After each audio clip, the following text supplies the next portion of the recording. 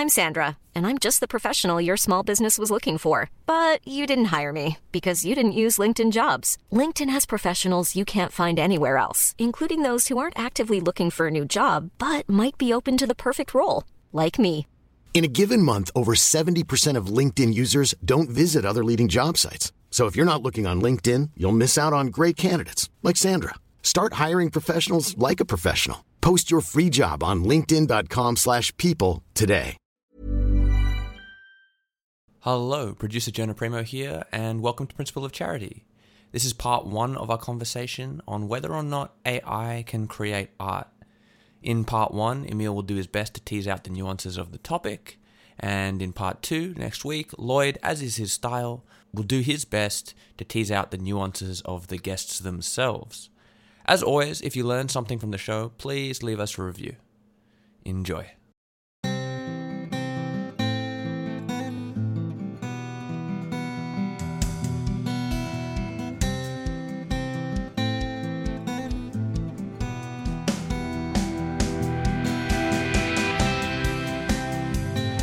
Welcome to Principle of Charity. I'm Lloyd Vogelman, and I'm here with my cousin and buddy Emil Sherman. We're here to inject some generosity and curiosity back into our conversations. Principle of Charity tells us to seek the truth, not win the fight, and to first put aside our own views and try to understand the other viewpoint before we instinctively reject it. Every episode, we have a Principle of Charity personal challenge. And today, Emil, our personal challenge draws on the psychological concept of fusion. When you are fused with your thinking, you are tangled up with your thoughts, meaning that you don't have enough perspective to notice. They are just, in fact, thoughts and not absolute truths. So the next time you are in a big argument with someone from the other side, can you be conscious that your negative thoughts about them are not absolute truths? Now, Emil, tell us a little bit about our topic for today. Thanks, Lloyd. Our topic today is, can AI create art? In 2022, an AI-generated work of art won a US state art competition. The artists used Midjourney, one of the popular AI systems that also include DALL-E and Stable Diffusion. They're trained on the millions of images scattered through the internet using a deep learning program called a Generative Adversarial Network, or GAN for short. It works by taking in text prompts where you type in what you want the artwork to look like, and the AI then draws on the huge database of artworks it has to generate a new work that conforms to the prompts. But to create a great AI work, it's not as simple as typing, create some great art. The artists who won that competition put in lengthy and complex prompts, working up hundreds of iterations before he arrived at the final work. But is this really art? And if so, which bit of it is the art? One could argue that the art bit lies with the written prompts from the human, as that's where the authentic creative expression seems to lie.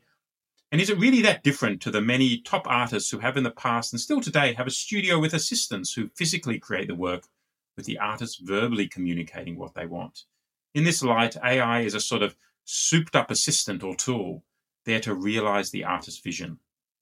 Or is the AI better seen as a collaborator here, taking cues from a human and then going about its own creative process as it takes in millions of online images and creates something that draws on them, is fueled by the human prompt, but is genuinely new? When we see some of the extraordinary AI creations from these platforms, it does seem like this is qualitatively different to a bunch of assistants following your exact instruction. Or is art really just the wrong word to describe the sort of images produced? If you think written prompts aren't enough to be called an authentic artistic expression, and the AI by itself isn't able to create anything meaningfully original, just remixing what we've seen before, then there's nothing there that could be called art, even if it might be called creative. Whatever we think, it's clear that AI art, like AI in every domain it has touched, is challenging us to rethink our categories and even to ask us to question what it means to be human. And so here we're forced once again to ask the question that art seems to feed on again and again: what is art? Now, for me, what's more interesting than these text-to-image systems like Midjourney or DALL-E, which are really advertised as creative helpers for humans who want to become more creative, is the question of whether AI can create art without human input at all.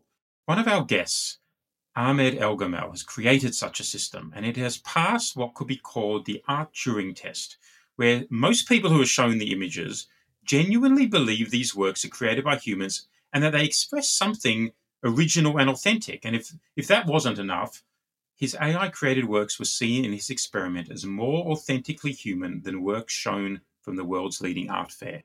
This, for me, is where things get interesting. There's no pretense here that it's the human prompts that make it art. This is an AI system generating art by itself, albeit one programmed by a human.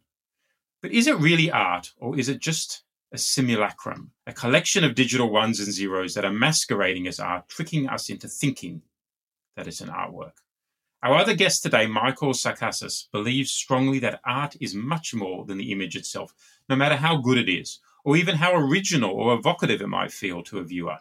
That art lies in the relationship between an artist and its viewer, in the way it connects, creates, and communicates meaning.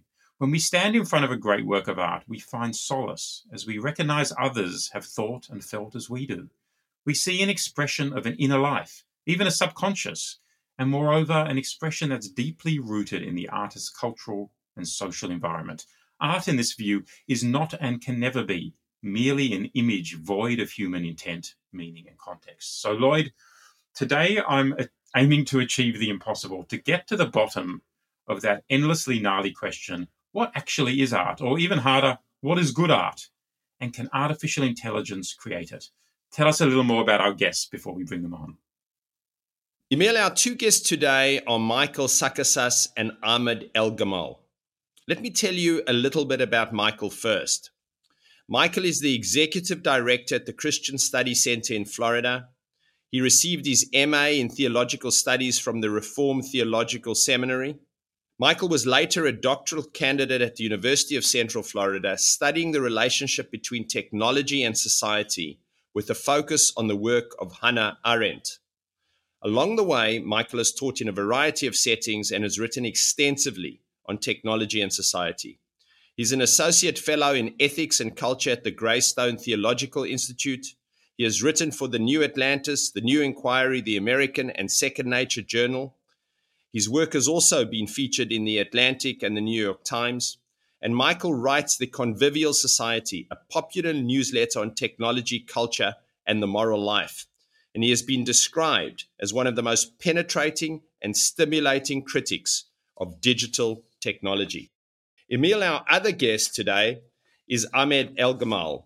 Ahmed is a professor at the Department of Computer Science and the Center for Cognitive Science at Rutgers University. He is also the founder and director of the Art and Artificial Intelligence Laboratory at Rutgers.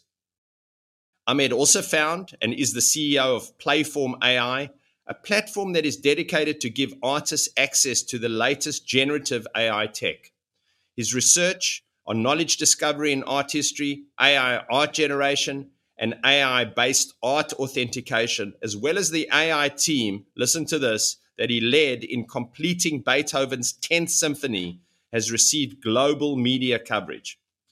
In 2016, a TV segment about Ahmed's research produced for PBS won an Emmy Award, and in 2017, he developed AI Can, an autonomous AI artist and collaborative creative partner, which was acclaimed in an artsy editorial as the biggest artistic achievement of the year. He has published over 200 peer-reviewed papers, chapters, and books in the field of computer vision and machine learning, and Ahmed received his MSc and PhD degrees in computer science from the University of Maryland. Emil, let's bring Ahmed and Michael on.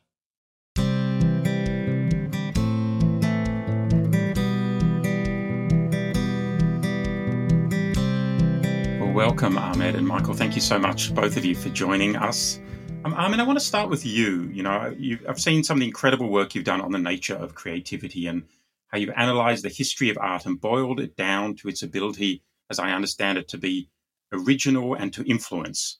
And then through your lab, you've created an AI system that can create new artworks, which seem to have even passed the sort of AI Turing test, where a majority of people think the works have been created by humans. And as I understand it, your technology uses a different AI system, and I'm not a particularly technical person here, to the current prompt-to-image systems used by AI platforms like Midjourney, and we'll get to those Midjourney GAN type systems down the track. But just in its purest sense, Ahmed, with a system like the one you've created, can you expand a little on how can AI create art? Thank you for inviting me for this podcast. There are many ways AI create arts can use to create art. Art here is not just the image that the AI spits out. Art here is the process of creating the algorithm that makes the AI creative and generate images. Think of it as a whole process from front to end. Somebody has to program this AI with the intention to make it generate these images. So the artist there is the programmer, in a sense, is what you're saying? In a sense, yes. Because the programmer is the one who fed the AI the data, frame out what the objective of that AI and how it works. And AI became creative in the process following these rules. But there's a person who framed out this whole process. And that's a creative process. Involved writing code, involved collecting data, involved curating the outputs. And AI is part of the process. I mean, we'll talk about some of these things down the track. But if an artist needs to be expressing something authentic, I just wonder whether a programmer in that sense is actually expressing something authentic. If an artist is the right word to describe what a programmer is doing in that sense, because they're more setting up the conditions within which art can be produced rather than actually expressing something specific. Totally. When artists use these kind of tools, these kind of tools goes under what's called GANs, generative adversarial networks collectively. And these kind of tools allow artists to train the AI system with some images, and the AI system will generate more of these images or variant of these images. And here, what is the artist's role? The artist's role is maybe the artist is not a programmer at all. Maybe the artist is just using a code that somebody else programmed. But the artist's role here is to feed it some images, usually their own images as artists, and maybe tweak some parameters and knobs and generate images and curate from that, and maybe iterate several times through this process until they get what they want. So it's a creative process for artists. And AI here play a role. It's a creative role. I mean, I hear that, Ahmed. I hear that. And we'll get into the GAN. I want to start with the sort of CAN algorithm that you created, and we'll get into the Midjourney, DALL-E type GAN programs later. But the role of the programmer in creating the program that you put together feels very different to an artist asking something very specific of Midjourney. That, you know, the program you came up with did create things that somehow escaped the box of intention of the programmer. I'm going to move to Michael now, and then we'll get back into all these because you've sort of brought up so many of the questions we're going to be addressing on this side of the podcast. But Michael, you know, your wonderful online newsletter, the Convivial Society, and you wrote this article which really prompted my thinking about this area and this episode, and where you question the value of artwork created by AI. And we'll deep dive into some of these areas down the track. But how would you summarize your main arguments of why AI can't create truly meaningful art? Likewise, thank you for having me on. And I was really excited to have this conversation, in part because it's helpful to hear different perspectives and kind of clarify your own thinking in the process. So again, thank you. And thank you, Ahmed, for joining in. I think I approached the question, first of all, I wonder if at some point it might be helpful to clarify terms that we're using like art or creativity or even AI, because I feel like those terms are used in such divergent ways by people who have these conversations that sometimes I think people end up talking past each other just because they're using the words equivocally. But in that particular piece, I wondered about the degree to which art involves is a medium by which two human beings connect at some level, right? And so, for example, I did focus a little bit on some of what at the time might be perceived as merely technical deficiencies. And I recognize, of course, that the technical deficiencies can be overcome. So I don't necessarily want to stake everything I have to say on that.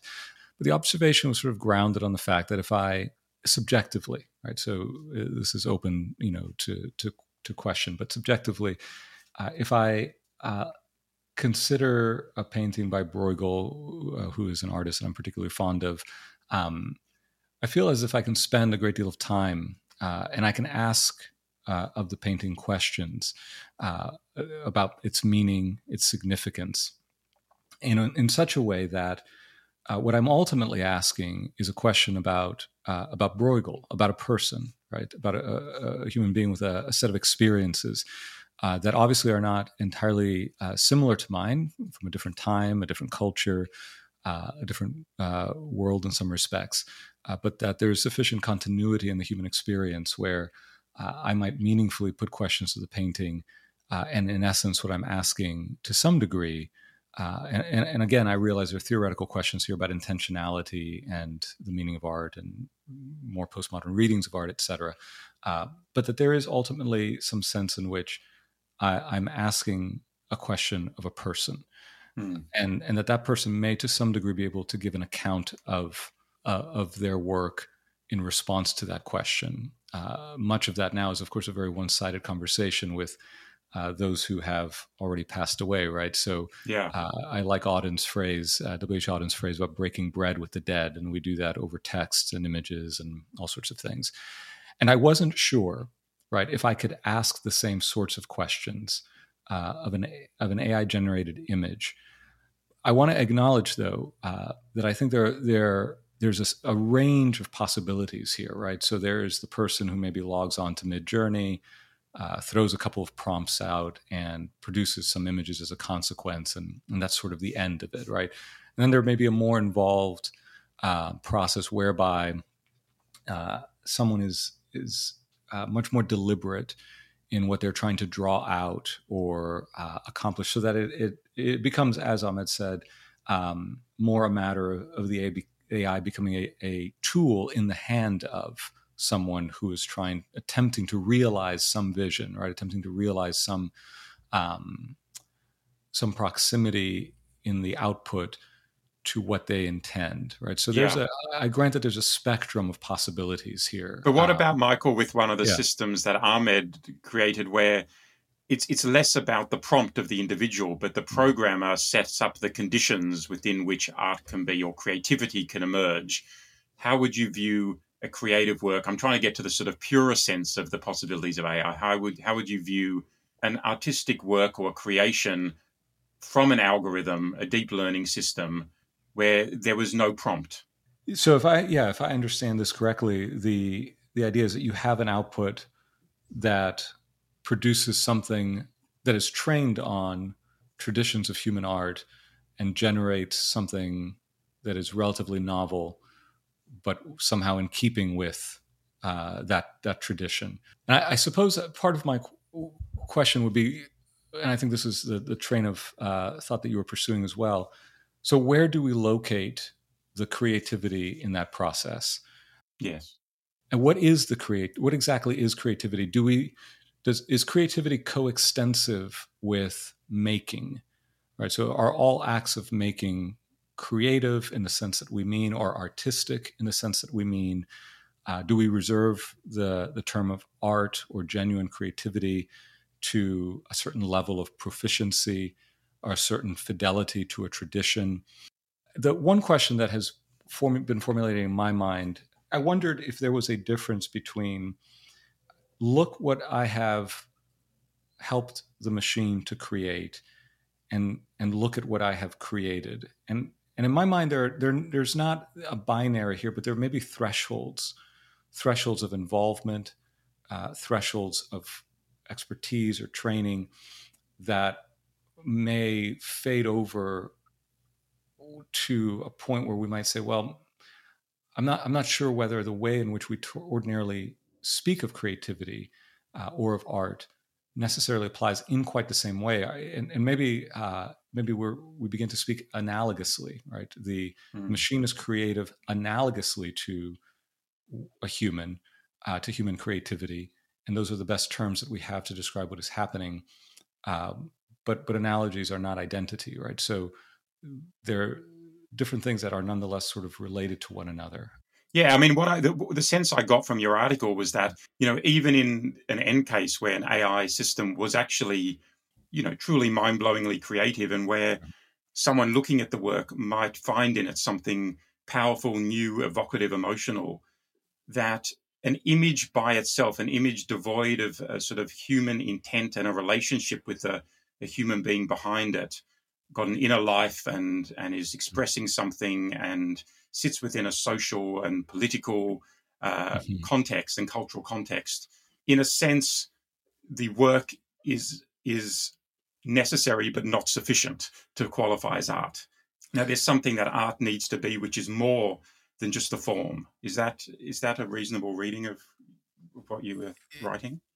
I think that certainly is a good way of putting it. I steered away from wanting to police the way that the word art is used, and I'm not entirely sure if I would say this is not art in some sense, but I wonder if it answers to the same human needs as other forms of art that we might find a measure of consolation in, a measure of sure. Now I immediately think of Iris Murdoch, who says that art ought not to console at all, but right, there's some measure of meaning that we can seek and derive in relationship to the understanding that I am speaking to someone whose experience is not wholly unlike mine, right? Mm.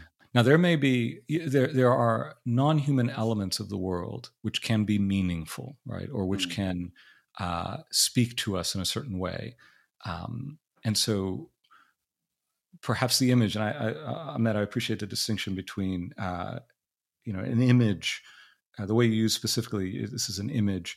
The image is maybe not valueless, right? It maybe has a certain aesthetic excellence to it at some level, but I am still left wondering about that human to human connection that right.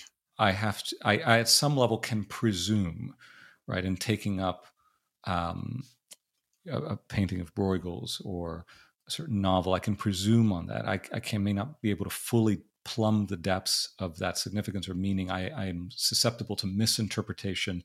I'm susceptible to imposing upon the work of art my own meaning and interpretation as wholly distinct from theirs. All of that is possible, but I can still presume that it is meaningful to ask the question, what was it like for the other human being on the other end of this work of art to create this, and what can I learn from it?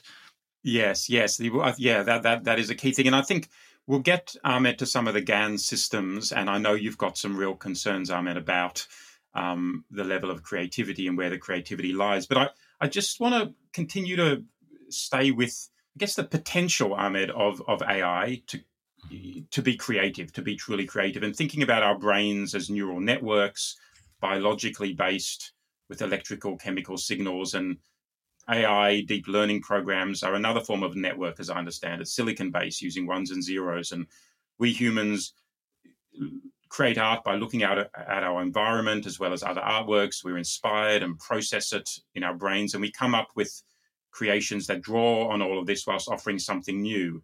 And, as I understand it, you've done a lot of work in analyzing exactly what artworks are, how they draw on the past and how they create something new. And there's, in that way of looking at of artwork, there's no inherent reason why an incredible AI system couldn't do that, unless we're appealing to a supernatural world of souls and spirits or something that lies beyond the realm of neurology and the environment. Is there a philosophical or even limit, according to the laws of physics, about why AI can't create really great art, or how great an artwork AI could actually create? I mean, we know in other spheres, in the game of Go, or just in so many other spheres with AI now, AI is actually better than humans. I'm even wondering, theoretically, could AI be more creative than human beings? Paint a picture of a sort of positive picture of the potential of AI here. First, I think for the benefit of this discussion, let's make a differentiation between creativity, talking about the creativity, and talking about art. They are not the same thing. You can be creative, but what you're creating is not art. And you can make art that's not creative. So making art and being creative is totally different things. How would you define that difference? Yeah, let me define that philosophically. So let's define creativity first. And there are a long debate about what's creativity and historical. And let's go to the Immanuel Kant definition, the philosopher, about creativity. So he defined what's called artistic genius, and the main two conditions for something to be called artistic genius is for that thing you're looking at to be novel compared to what happened in the past, and to be exemplary or influential. So people look at it and like it and maybe try to copy it. And these are the two elements that most people agree on as the two elements of creativity. So that's creativity. So it's well defined to some degree. And this definition here, if you look at this definition, there is nothing here that restricts creativity to be human. AI can create things that are novel, and AI can create things that influence us as human, and we like it. So in that very definition, I don't see any restriction for AI to create something creative. It can create an image that me as a person look at it and say, "Wow, that's inspired me," and there is a reason for that. And I have seen examples of artists start to copy what AI have made. So that clearly shows that AI is creative. And from a mathematical point of view, I believe that creativity is a search in a very high dimensional space. If you're doing visual images, that you have a very high dimensional bunch of pixels with colors, and you searching something meaningful to you in that space aesthetically. And AI can be much better than human in exploring that large space of numbers. The same thing if you're creating text or music. So AI can be creative. I have no doubt about that. Now let's talk about art. Art is very different. I like Michael's definition about art being a communication between two humans. This is also the definition of Tolstoy. Tolstoy have the same kind of definition. You think of art as a communication between humans. If we put art as a communication between humans, we precondition art to be a human thing. Right? I mean, a machine cannot communicate with another machine through art. It's mainly for the consumption of human, whether a human created it or a machine. So that's now restrict by definition art to be a human thing. But could I ask you, Ahmed, on that? When you mentioned Immanuel Kant, he talked about the definition of artistic genius, not creative genius. So, totally. Do you think he would disagree with you? Or yeah, there are so many different definitions came after, but again, the consensus among people in that domain is about these two elements. There are other people who add other things to it, like surprising and other things, and even talking about creativity. What are we talking about? There are people who talk about creativity of a person. You can say Mozart is a creative artist, or Beethoven, or Da Vinci. Or talking about creativity of an object. You can say the Mona Lisa is creative piece of work, or psychologists prefer to talk about creativity in terms of the mental process of creation. So again, depending on what are you attributing creativity to, the definition can vary. But at the end, no matter what, still these two elements becomes very crucial in defining creativity. There's the novelty and being influential. And even that differs. Are you talking about creativity from personal point of view? I can do something creative for myself, something novel for me and something inspire me. But for the others, it's not creative because it has been done before. And that distinction has been done by Professor Margaret Bowden, who is an expert in AI and creativity a long time ago. And she has a distinction between what's called personal creativity and historical creativity.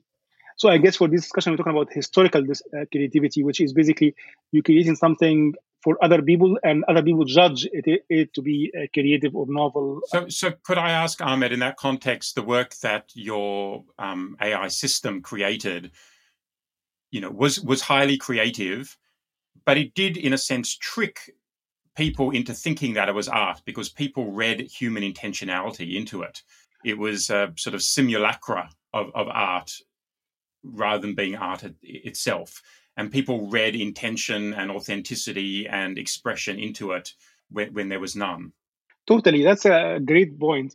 Again, depending on people can be fooled by just looking at the image and comparing it to artworks and think it's defined as art. Because here the question is wrong, actually. Although I asked this question myself, but there's something fundamental here.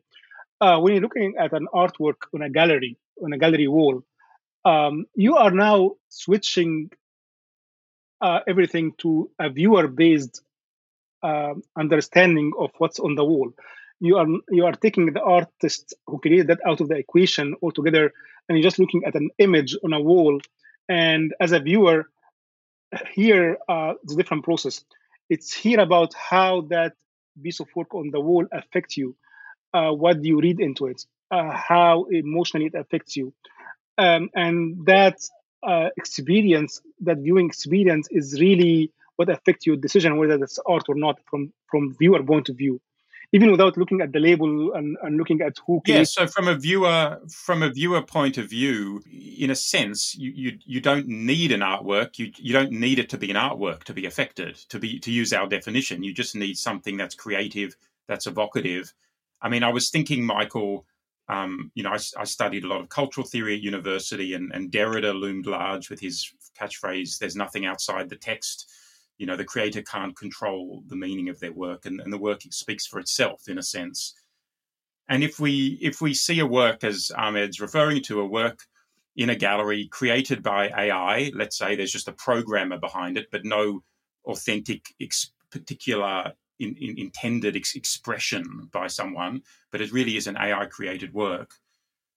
But that work moves us and affects us and feels new and feels vibrant in all the ways that Ahmed's created work did with the human test subjects who thought they were actually more authentic than many of the works from Art Basel. How do we think about value in that context? Are the viewers being tricked in a sort of deep sense, or is their experience something that is valuable? How do we think about value and merit and the worth of a work like that? Or are they, is essentially just an incredibly effective optical illusion, which makes you think something which, doesn't actually exist? That's a great question. It raises an interesting ethical question, I think, because if I come to the museum, which is where we think of encountering art, unless we're very wealthy and the museum happens to be our living room. But I honestly, I made a note too about the fact that there is maybe something worth exploring here about how that, in fact, that experience of art is relatively modern. Our art has historically served many purposes, right? But they've more recently, I think, perhaps been narrowed. Art has been narrowed to its aesthetic value, whereas what we think of as art now would have had a context and a role to play in a ritual setting, in a religious setting, in a political context. And we tend to abstract now that work and set it in a museum and abstract it from its greater enfolding into the fabric of some human community or some human a robust setting where certain practices and assumptions gave the art its full significance or intention. So there's already a sense in which we've stepped away from some of the ways in which humans have encountered what we think of as art, and reduced it already to an act of consumption. This is part of what comes to my mind too, right? Do we orient ourselves to a work of art, which to some degree I feel like putting in quotation marks, right? Because it's so fluid, whatever we think of that, right? What do we expect of it? Do we expect to simply be awed by some technical proficiency involved in the creation of the work of art?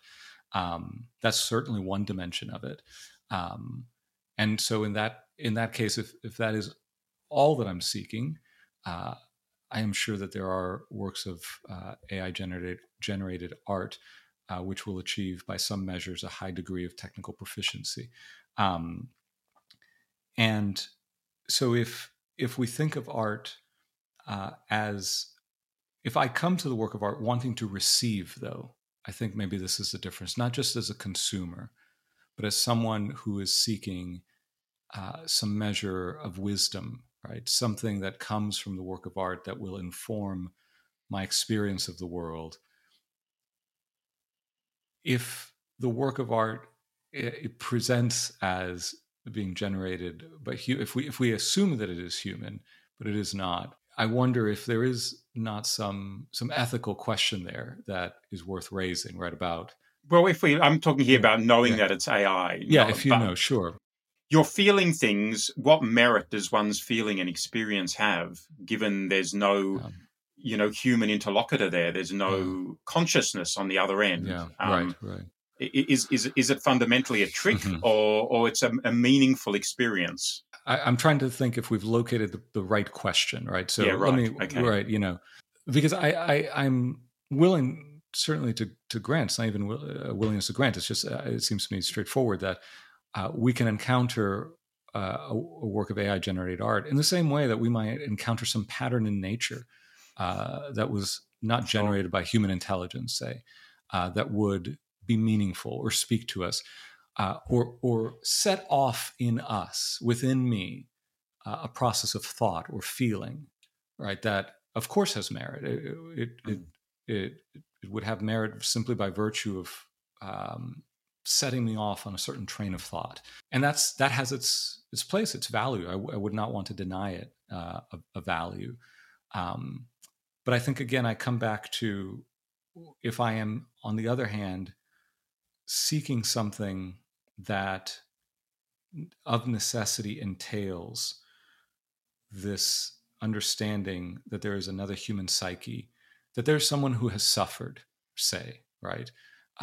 Or someone who has generated an insight as a consequence of there being a creature like me in the world, and that if I'm intentionally looking for that, I do question whether I can find that there. So I don't necessarily want to say that only those things have merit and only those things have value. But they're a different form of merit, in a sense. I think so. I would want to be very clear about what it is we're asking of the image or the work of art. It's very important, I think, what Michael mentioned here. But there are two things I want to clarify here that will help us make a picture of what we're talking about. First, if we remember 100 years ago, almost exactly, Marcel Duchamp, the French-American artist, had his fountain piece of art, which was basically, he bought a urinal and put it upside down and called it art. And that was, many art historians talk about this as the most creative artwork of the century. So that's one thing. And if you look at this here, that's what's called ready-made art, when an artist just get off the shelf something and say it's art. And we should keep that in mind when talking about AI and artists using AI nowadays.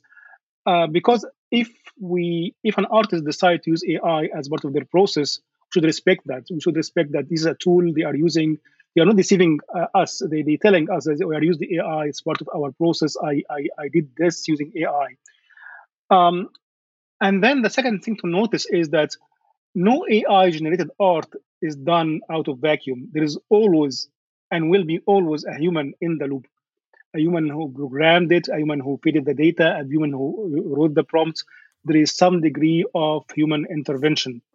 But do you think, Ahmed, the human intervention qualifies as an artistic intervention in the sense that there's an authentic expression? Yes, that's a very good question. That depends a lot on what kind of AI you're using. Is the person using AI have a statement or not, or does he use AI for a purpose, or just because of lack of his own creativity using AI to create something and deceive us with it? So that's a whole different story. So having these two things in mind, I think, help us navigate this minefield. Yeah, and I mean, I really, we'll get now to the GAN systems, and I want to ask you this, Ahmed, but I just finally, Michael, what you were talking about really reminded me of some of the beautiful lines you quoted in your article, where you talk about loneliness and sort of the purpose of art, and you quoted this idea of the dulling sameness of a world of infinite but meaningless variety. That we can be in a world which is absolutely saturated with incredible images, but somehow we still feel more alienated than ever and more alone. There's an expression, the malaise of symbolic misery. And these are some beautiful ideas which I think go some way to convey the sense that there's a purpose to art that is beyond being just an impressive creative form. Mm-hmm. That there needs to be a connection there that helps to soothe the loneliness. Ahmed, when we talk about these GAN systems now, where there are clearly humans involved with something to say, something they want to convey, is photography, does it qualify as an art form because the image isn't actually physically created by the artist? And it was decided that it did represent an authentic expression by a photographer. So it was sort of copyrightable art. But how do you think about these current GAN AI systems? Are the human prompters still truly the artist? Are they a collaborator with the AI in a sort of collab creativity? Or in a sense, are we deluding ourselves because the human's not really doing enough to qualify as an artistic voice, and the AI is also not really doing enough? Yeah, that's a good question. I think you already have part of the answer in the question, which is, let's go back to photography. And when in the 19th century, when photography came around, first it was rejected as an art form, and one of the very important point in photography was in 1861 France, where there was a lawsuit brought up by a famous photographer at the time to copyright some of their work. And initially the court said that photography is not copyrightable because it's not art. And the argument came around one important thing. Is the artist identity come through making a photograph? If you use a camera, I use a camera. How is it different from me and you using similar cameras and shooting same scene? Where's the artist's identity? And it was very crucial to show that artist identity comes through the process of photography, and that's what make it art and what make it copyrightable. We have exactly the same question now. What makes AI art or not? So there are various ways of making art using AI. GANs came first, and in GANs, initially, you train AI in your own images as an artist and generate from it. So it's art's identity was clear here, because if you train it with your own images and it's your own process, your identity is there. And then came later these kind of big GAN systems where it trains on millions of images from the internet. And nowadays we see a newer version of that. It's not GANs anymore. It's called diffusion models with text prompt, where you can train this with billions actually of images from the internet. And now your job is just tweak the knobs or write a text prompt and generate out of that. And here is the question: where is the artist's identity? I claim that artist's identity is wide in these systems, because your role as an artist here is mainly mining these systems to extract something from it that already somebody else can extract. Not, for example, if you use Midjourney or any of these text prompting images, if me and you wrote the same prompts, exactly the same prompts, probably the system will generate different images. But why? It's nothing that I chose or you chose. That's mainly because it is a random number involved in the process that generates your image different from my image. But even Ahmed, with the many iterations and the very long prompts that are used, is there not a point in which you feel like the artist is present? Yes, totally, I agree. I mean, definitely, there is the only control here is how you write the prompts, and that's the only artistic knobs that you can play with and to generate something. But again, the art's identity here is hidden underneath the randomness of the system. That at the end, if somebody else uses the same exact prompts, the only difference is the randomness that created these images. So artist identity is very tricky to really prove to the world that there is an artist's identity in the process. Yes. Michael, we had the Oscar-winning writer-director Jane Campion on the podcast recently talking about creativity, and I've worked with her over a number of years, including on a film, The Power of the Dog, recently. And her creative process is hugely influenced by her subconscious. She just seems to have this miraculously and highly cultivated relationship with her subconscious that guides her process, where she's seemingly there to just encourage and channel her subconscious to produce her works rather than sort of forcing her will on her works. And I'm wondering if there's a way of seeing AI art, and I'm talking here, I'm trying to sort of go to the purer sense of really AI-generated art and the sort of work that Ahmed's been involved in rather than the GAN systems. But is there a way of seeing AI art as an expression of our collective unconscious, a space which is unconstrained by our human intention and agency in the sense that our unconscious is, but still worthy of merit as a sort of weird and wonderful representation of all the images that make up our collective lives? It's a very different way of seeing AI art to the sort of soulless commodity that exacerbates our loneliness model that we've talked about. Do you think there's anything of interest in AI art being an expression of our collective unconscious? I mean, that certainly strikes me initially, at least, as a provocative idea.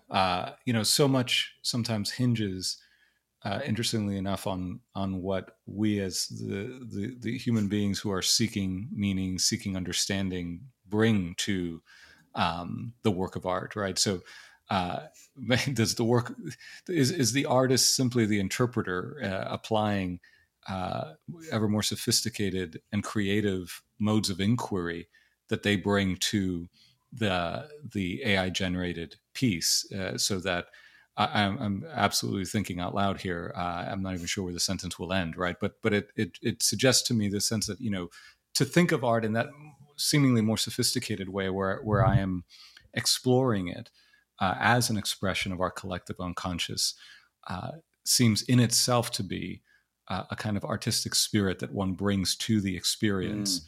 So that the artistry is in that sophisticated meaning deriving process that certainly not everyone brings, not everyone is sufficiently attentive to bring, and that it could be very fruitful, right?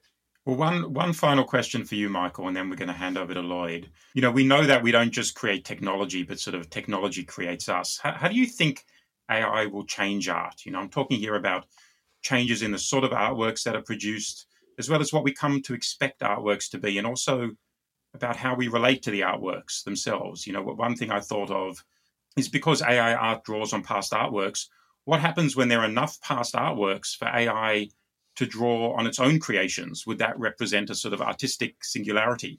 How is this process going to affect art, but also what we bring to art and our relationship with art? So I think there's some interesting technical conversations happening now about what happens when AI begins feeding on itself or training itself, and whether that is a virtuous or a vicious cycle. I won't claim to be sufficiently up to date on the research on that question to be able to answer it competently. It seems to me some of what I've encountered suggests that may more likely be a kind of vicious cycle. But what does that mean? You mean a sort of movement to mediocrity, in a sense? Yeah, it's right. So it would degrade rather than augment the process. Yeah. There are a couple of questions I've, in direct response, I'm deeply interested in the question of human attentiveness, right? Of how we are able to attend to the world. So this is a kind of recurring theme in my writing and my own thinking. So what happens when we have a superabundance of information, right? Do we become more careful readers? Do we have to work very hard to actually retain the kind of serious attentiveness to an argument or to an essay or to whatever piece of human expression we're sort of thinking about, or is the net effect a kind of numbing, right, where we become numb to the superabundance of images, right? And again, it is interesting to me how often some of our conversations now, like Ahmed suggested a moment ago, strangely echo late 19th, early 20th century conversations. So where lithography and other new techniques made images super abundant on the streets and advertising, in the number of images a person was likely to encounter sort of grew exponentially to some degree, maybe not exponentially, right, but to some degree. It's art in the age of mechanical reproduction. Yes, right. It's certainly right. And so much of this conversation too, I think, is a matter of the artist trying to define themselves against new technical capabilities, right? But my one question right now would simply be whether the proliferation of images, scrolling through, a Midjourney chat or a Discord server with AI images, or simply in the degree to which it promulgates our screens, whether that tends to heighten our capacity to carefully attend to the world, or rather numbs us and leaves us sort of skimming. I think I wrote something like this in that piece you cited it, skimming an infinite surface rather than ever kind of plumbing a depth at a particular point in a way that would be more satisfying. It reminded me of David Holtz, who founded Midjourney, him talking about, the role of AI could be to just reduce the price of art and, the work of artists because it's just easier. Or we could end up making wildly better art. And I thought, well, what is wildly better art? Mm-hmm. There's a sense that lies, a normative sense of the purpose of art that lies underneath that, which feels like we're just going to be numbed by incredible images rather than have wildly better attentiveness to art or wildly better understanding or appreciation of art. Thanks so much, Michael and Ahmed. I certainly learned a huge amount of that, although I don't think I think we actually did work out, for me at least, the difference between creativity and art, and a way to sort of put things in these two categories that maybe does more justice to both of them than I realized coming in. So thanks so much. Well, that was part one of our conversation on AI, but check back next week for our On the Couch episode where Lloyd throws the guests tough questions and curveballs. And if you're enjoying Principle of Charity, be sure to leave a review and spread the word. See you next week.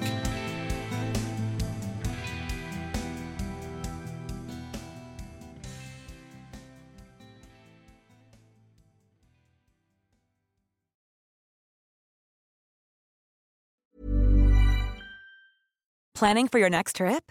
Elevate your travel style with Quince. Quince has all the jet-setting essentials you'll want for your next getaway, like European linen, premium luggage options, buttery soft Italian leather bags, and so much more. And is all priced at 50 to 80% less than similar brands. Plus, Quince only works with factories that use safe and ethical manufacturing practices. Pack your bags with high-quality essentials you'll be wearing for vacations to come with Quince. Go to quince.com/pack for free shipping and 365-day returns.